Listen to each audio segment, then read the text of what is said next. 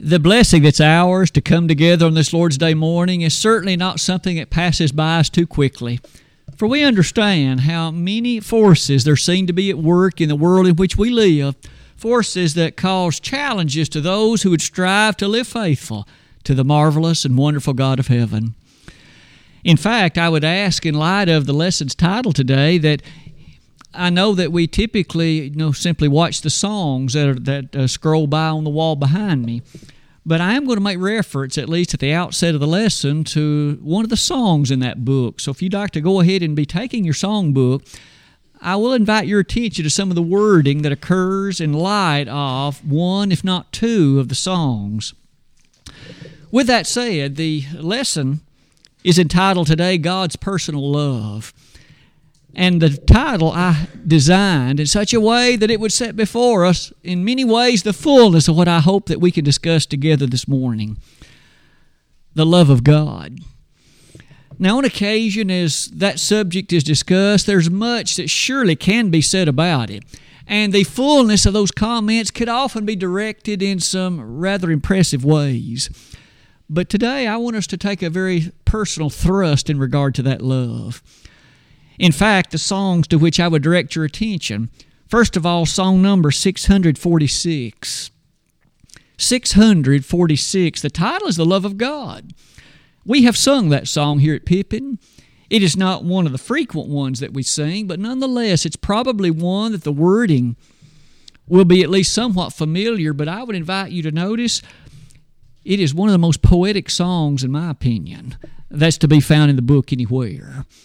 Listen as I read the words of this song that describes the love of God.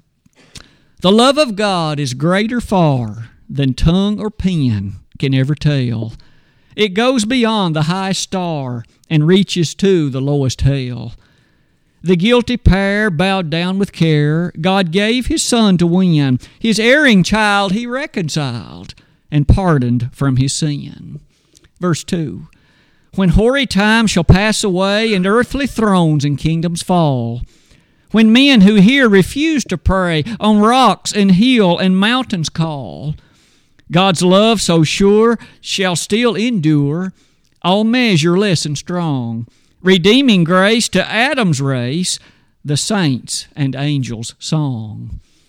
Verse 3.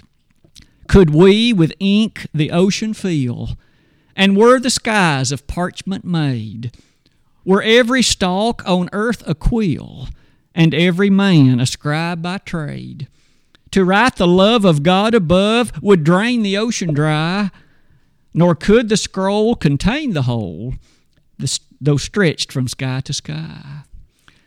Isn't that a beautiful sentiment? And then the chorus goes like this, O love of God, how rich and pure, how measureless and strong, it shall forevermore endure, the saints' and angels' song. Now, that particular song, as I've just pointed out, has much to say about the love of God, and maybe sometimes we're guilty as we sing the songs that we habitually know what they say and don't reflect on them as richly as we might. May we never forget that even in our song service, we are worshiping God, and Paul could say, I'll sing with the Spirit, and I will sing with the understanding. So may we understand the words that we're saying to God in worship. On the very next page is another song with the same title.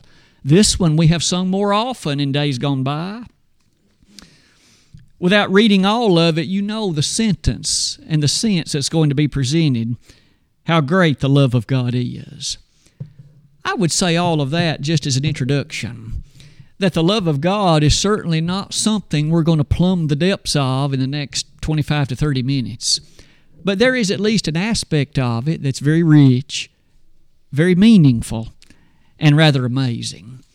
And it is the personal characteristic of God's love. Let's develop that in some detail this morning. And I hope that as we come to the close of this time, we will be more invigorated than ever to appreciate not only that nature of God's love, but what it means for us. Practically and daily, what does it mean? This opening slide, or the one that's next, is just a reflection on the love of God, presented using the Bible as our strong reference and guide. You'll notice at the very top of that, the Word of God, of course, has much to say about the topic of love in general. And sometimes that discussion is such that among the over 500 uses of that word, you'll notice many of them are of this character. Individuals' love for each other. Sometimes it's a husband for a wife for a husband, or maybe parents for children, or maybe just generally the description of love for other people in the human family. Wasn't it true that many of the New Testament writers would assert love one another? That's one of John's favorite presentations in the books of 1st, 2nd, and 3rd John. No new commandment we have, but rather, as John would say it, you love one another. So we know those verses highlight for us the love we have to fellow Christians. But may I say, there are other verses that speak, of course, about our love for God. Thou shalt love the Lord thy God with all thy heart, with all thy soul, with all thy mind, and with all thy strength, to borrow the words of Mark 12, verse 30. That verse, among many others, could easily remind us about how pertinent that thought is. But the idea of our lesson today is neither of them. The idea of our lesson turns more around this idea: what about God's love for us? What about the fact that this majestic, infinite being loves us, mortal, fallible, sinful creatures? That's certainly an amazing consideration, isn't it? And yet, in light of it, how much the Word of God has to say about it. Let's journey through the last few elements on that slide and perhaps begin with this thought. John specifically stated that God is love. 1 John 4, verse 8, God is love. In English, we understand that statements like that are identifying by definition and presentation, that the subject is identified by that which is presented as the predicate adjective. God and love are thus asserted in a very amazing fashion, to the point where any embodiment of love is due to God. It is the idea of His essence. It is His nature. But to say that God is love is immediately to ring to our appreciation several verses, one of which no doubt should be this one: God so loved the world, John 3:16. Much could be said about that little adverb so. He so loved that He gave His only begotten Son, that whosoever believeth in Him should not perish but have everlasting life. God's love manifested to the world. May I suggest that it could be tempting at that point to see that word world and say, well, the Lord died for this mass of somewhat over 8 billion people walking on the planet. Well, it's true, He did. But it says more than that. You and I are a part of the 8 billion. You and I individually are a part of that group, and the principal thrust of this lesson: God loved me, and He loved you individually, identically. He loved each of us in a personal way. It is not that we should simply view His love as this broad, universal presentation. As useful sometimes as that might be, practically, it means so much more when, on a daily basis, we can remember, God loved me. The Lord died for me. It could well be in that light that the last couple of verses on that slide perhaps indicate the magnitude of this. Isn't His love portrayed as being so great? Romans 5 verse 8 still says, but God commendeth His love toward us in that while we were yet sinners, Christ died for us. Now, did you notice Paul did have an element of personal character in that? He identified that we were His enemies, each one of us, because we were guilty of sin, and yet He died for us anyway. Should it not be fairly said in that connection, in that light, that will pay great dividends for us? Surely as we close this lesson, we'll learn several principles and things that can be very helpful to us in that light. Let's close that slide then like this. The demonstration of God's love is so evident. It's not just abstractly He said, I love you. He showed it. He demonstrated it. He exhibited it. Isn't that what Paul asserted? He said He commended His love in that while we were yet sinners, Christ died for us. Every time we read the gospel accounts in which the details are presented concerning the Lord's journey to Calvary and that which took place when He arrived there, it should be an ever-present and constant reminder, I'm the one that sent Him there. I'm the one that forced His journey to that location, and I'm the one that caused Him to endure it. It is a great statement indeed. To make it a personal matter, for it really helps us realize the enormity of sin and how important it is to avoid it. As we close that slide then, why don't we turn our attention to a number of verses that develop this point more clearly. How do we know that God's love is personal? How do I know that He loves me individually? And of course the same for you. Well, the fact is the Word of God has a number of things to say about it. One by one, as we look at a few of these, could I at least begin with maybe a common example that might show how important this is? Isn't it true in the world in which we live that places of business, if at all possible, desire to place their business in such a way that there's a personal tone to it? Think about a bank. If a bank can leave the impression, you're not just a number here. We know you by name. We are aware of your concerns and your needs in life, and we will be here to ensure that your needs are met personally. That means something to us. Schools and universities try that. The place that I work tries to give the impression, look, as a student who comes here, you are not just a faceless name. We know who you are. Our professors are aware of your needs and circumstances in life, and we will go out of our way to be mindful of that and seek to fulfill those needs. Whether it be a university, a bank, any other place, there is typically a tremendous value attached to a personal characteristic involved in it. Should it be any less in regard to God's love? It is one thing entirely to discuss God's love in a universal sense, but I'd suggest that in terms of practical value, it's something indifferent to attach it to me personally. The Lord loves me. So over the last half of that slide or so, let's look at a few verses. One of them, Brother Dennis read just a few moments ago in your hearing. Could I ask you to revisit John the 10th chapter?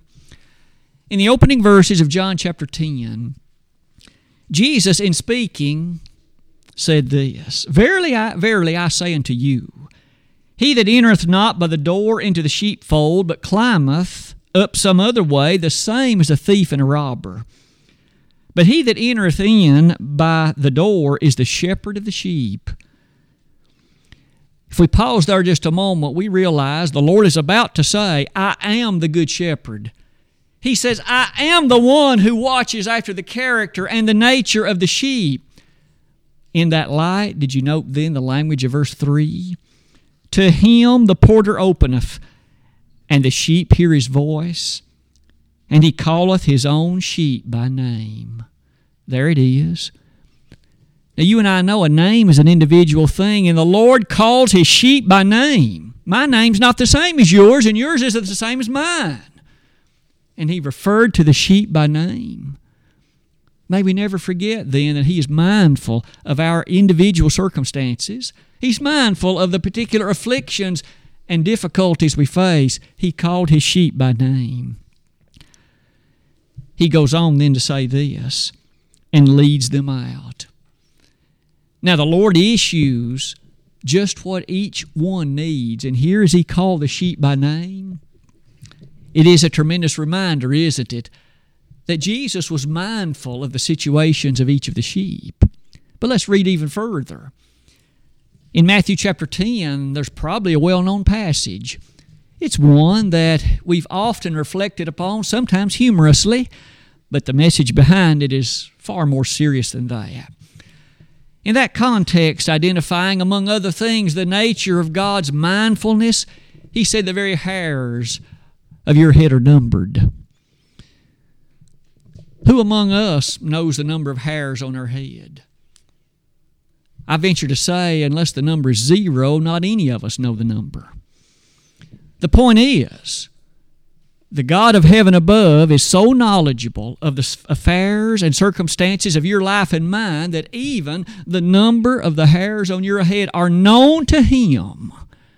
Perhaps not to you or me, but to Him. Doesn't that one more time remind us, if He is aware of something that might be seen as that trivial, what about all the other things of my life? Is He aware of the struggles I face? Is He aware of the particular circumstances and challenges which might make mine unique from any other people that I know? Absolutely. It is to that thought I might add the following. It's for that reason that in Acts 27, that when it came to that shipwreck that Paul and a number of others endured on that Mediterranean Sea, that there was a reference to not a hair of your head shall be damaged or fall. How did Paul know that? How did Paul know that in the terribleness of a shipwreck, as they would ultimately come to land and have to wade through water to get to the land, not a single hair of anybody's head would be damaged? Now, God had told him. But for God to know that, wasn't that an impression of just what God knows? God knows, you see, the things of your life and mine, and His love is extended to us in a very personal way. God's love is such that, just as love is by definition, He wants the absolute best for each individual. That's what love is by its very nature. For that reason, one last verse on that slide will then be this one. We've looked at John chapter 10 and at least highlighted some of the features of the beginning part of that chapter. But isn't it rather fascinating then to observe that the eyes of the Lord are in every place, beholding the evil and the good. Now, if God loves me personally, He knows then each day that which I face, and He knows what I'm tempted to say. He knows what I do actually say. He knows what thoughts cross my mind, and same for you, of course. But He knows where I go, and He knows what my motivations are, and He knows what my incentives are. He knows whether my love is genuine or not. And His love for me means that in every situation, personally, He wants what's the best for me. To make all of that a little bit more concrete, I think at this point a valiant lesson might be noted. May we not simply think of God's love as this general thing that is in the best interest of everybody at once. He loves me personally. And had there been no other sinner on earth, the Lord would have gone to the cross anyway if I had been the only one. If you had been the only one. Because the Lord shed His blood, and you and I, as sinners, are those which drove Him to do that which He did. But He loves me individually, and He does you too. There are several consequences of that, and the first one that I would suggest that you consider with me will be an immediate development. To prepare you for it, look at these final observations. If God loves us individually, then have you ever thought about it in this light? There are differing levels of faith, differing levels, if you please, of knowledge and commitment. Some people have a faith that's weak. Others have a faith that's strong. Jesus even said that. And yet, if it's true that we're about to note in 1 Corinthians 10:13, God is faithful, who will not suffer you to be tempted above that you're able, but will with the temptation also provide a way of escape, that you may be able to bear it. How can that be appreciated unless it is seen uniquely? My lot in life is not the same as yours, and yours isn't the same as mine.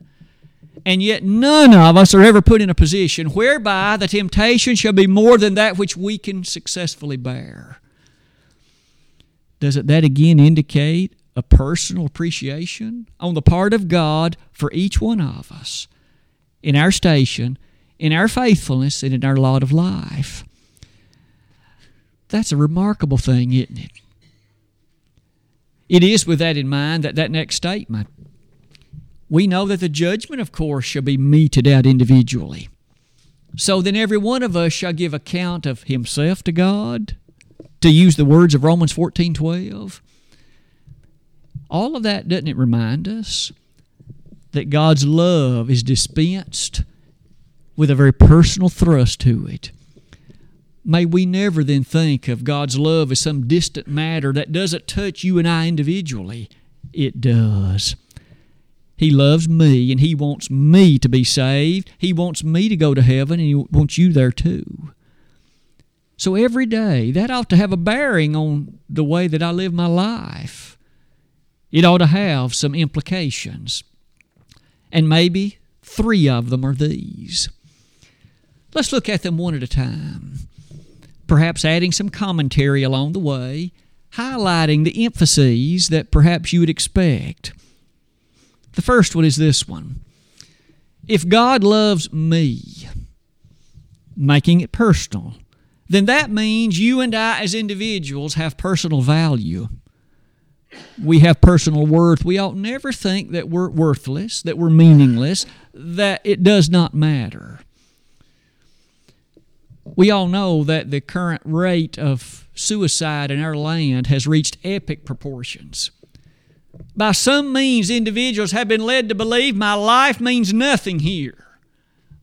My life, perhaps due to some sicknesses or illnesses or otherwise, but in many cases motivated by simply the thought of worthlessness. But the Bible has a very different message to share, doesn't it? Each person is individually worthwhile. And one of the grand reasons for that, God loves me. He loves me. He loves you. Regardless of the circumstances or statuses in life, it doesn't mean we won't make mistakes. And there are many on our world who certainly have made a lot. And they continue to thrive in them. But in that state, it's not healthy for them. Perhaps in the near term and certainly in the long term. And God wants what's best. His love mandates that He wants things to be the best for you and for me. That means that the personal value that you'll see at the top of that slide, first of all, lead me to ask you to note a few verses.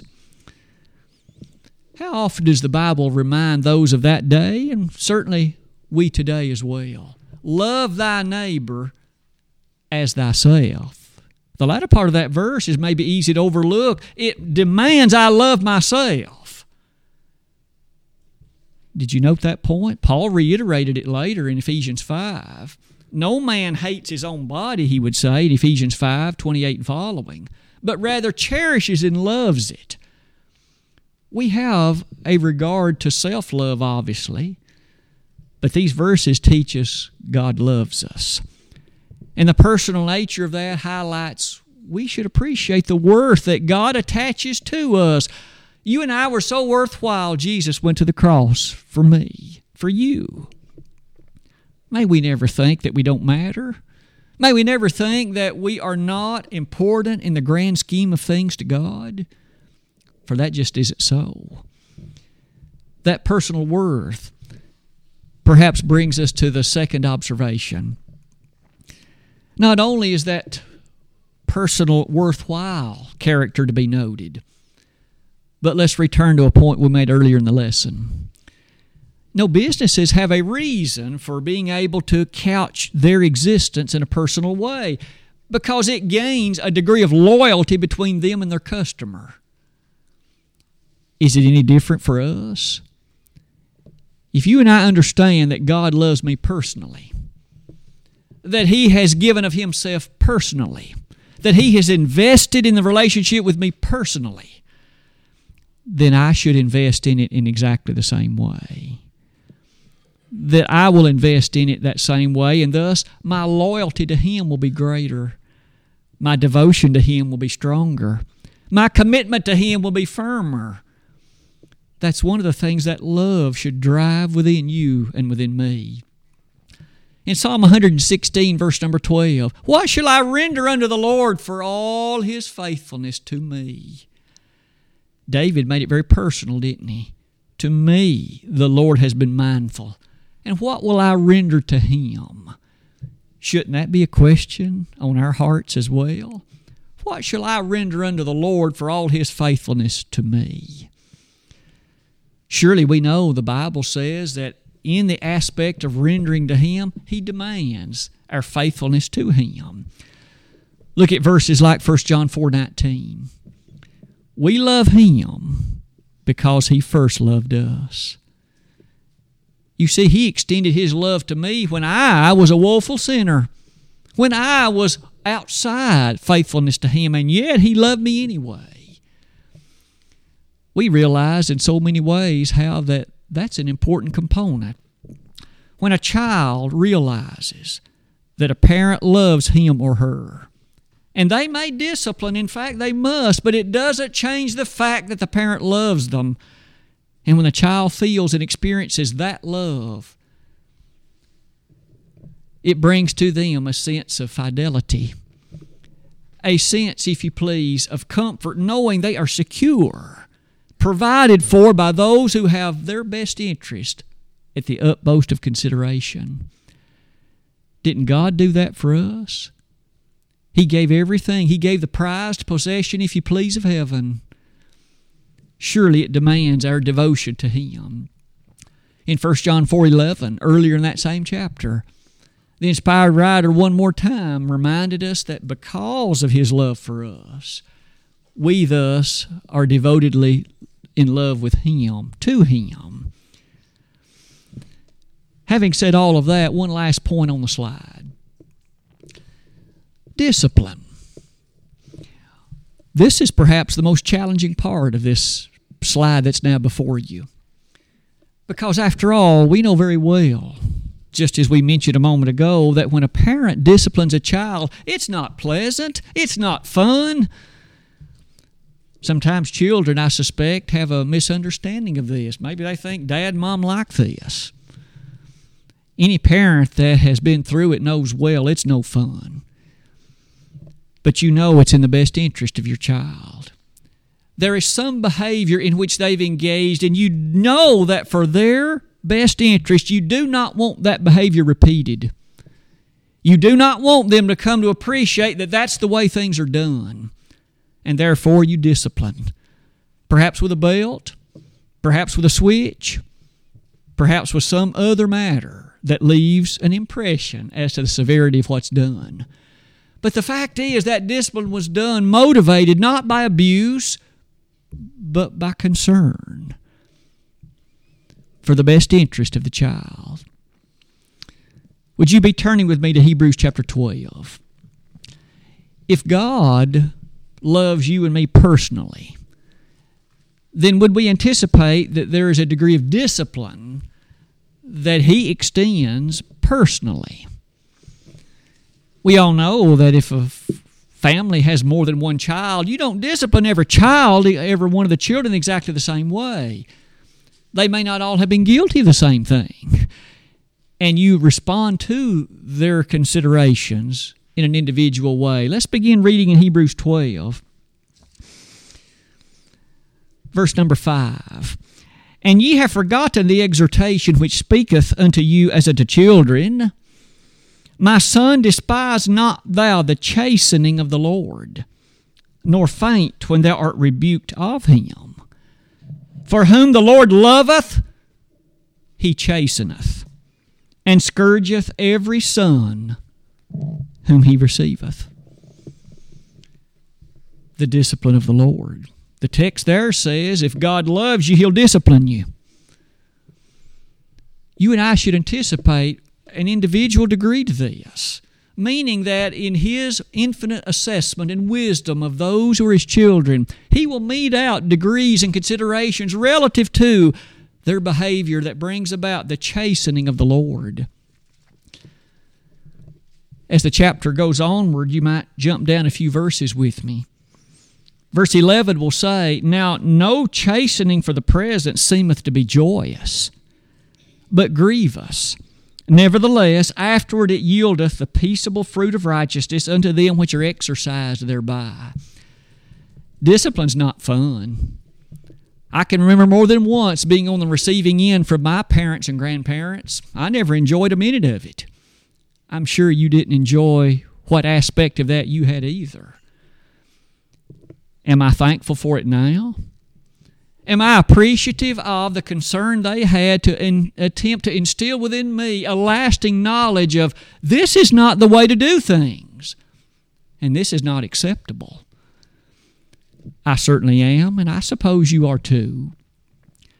But here the inspired writer points out to the Hebrews, those Christians who had come out of Hebrew extraction, they were being reminded that there was a degree of discipline concerning the nature of what ought and ought not to have been done. Did you note again, the chastening of the Lord is for those He loves. So we should anticipate that the personal nature of God's love will incorporate and even utilize elements in discipline. Doesn't that mean that we can see a beautiful application of that even in our relationships in the church? We've often thought, and it's highlighted for us in 2 Thessalonians 3. We'll close our lesson with a pair of verses from that chapter, having to do with the degree of discipline described in that place. Would you start with me in verse number 5 of that chapter, 2 Thessalonians chapter 3. As I read this, be on guard for references to the love of God, as we've studied today, but then note the application that's presented. First, verse 5, "And the Lord direct your hearts into the love of God and into the patient waiting for Christ." That verse seems so delightfully positive. May the Lord direct your heart into the love of God. That's a sweet thought, isn't it? That day by day we may grow to the appreciation of knowing even better the love of God and living in harmony with what it states. But it continues in verse 6. "Now we command you, brethren, in the name of our Lord Jesus Christ, that you withdraw yourselves from every brother that walketh disorderly, and not after the tradition which he received of us." Almost in the same breath, Paul says, this love of God into which I want you to be motivated by service now leads me to say this. The act of love will require that for those who are intent to live in sin, that Christian who is just bound to remain in that kind of life, you know that that's not in their best interest. You know it's not. For if they continue to live that way, they're going to lose their soul. And the last element in love, you withdraw from them as a testimony that you don't approve of what they're doing and that you want the absence of that fellowship to bring them back to what they once enjoyed. The whole act, you see, of withdrawing fellowship as the New Testament describes it is a premier act in love in the best interest of those who are choosing to live in a way that's not in their best interest. As we close this lesson, thinking about God's personal love, may we summarize it in a very brief way like this. God loves you and me individually. And so many verses testify to the sweetness of that thought. He'll never allow us to be tempted above what we're able. He knows us by name. And He is even such that, as we've just noted, He will in fact discipline us accordingly to what is in our best needfulness. Today, what about you and me? Do we appreciate His love on a personal level? I trust we do, for the Bible highlights it seems, so strongly. It gives us self-value and reiterates the worth that God sees in us. It also highlights so strongly the aspect of our devotion to Him. If He loves us that way, shouldn't we respond by loving Him? Sure we should. And our faithful service and obedience to Him will thus be a natural matter. Finally, the element in discipline was so powerfully seen as well. It could be that in this assembly today, there's someone who's never become a Christian. You realize that's not in your best interest. If you continue to live that way and you die that way, what hope will you have? None. Ephesians 2:12 says you are without hope. Jesus died for you that you might not only avoid hell, but go to heaven, to know the bliss and the sweetness of that place.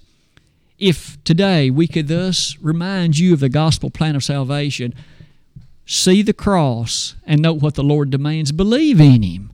Believe that He was who He said He was and went to the cross anyway. Turn away from sin. The Bible calls it repentance. Make a verbal confession that He is the Son of God and the Lord of your life from this point forward.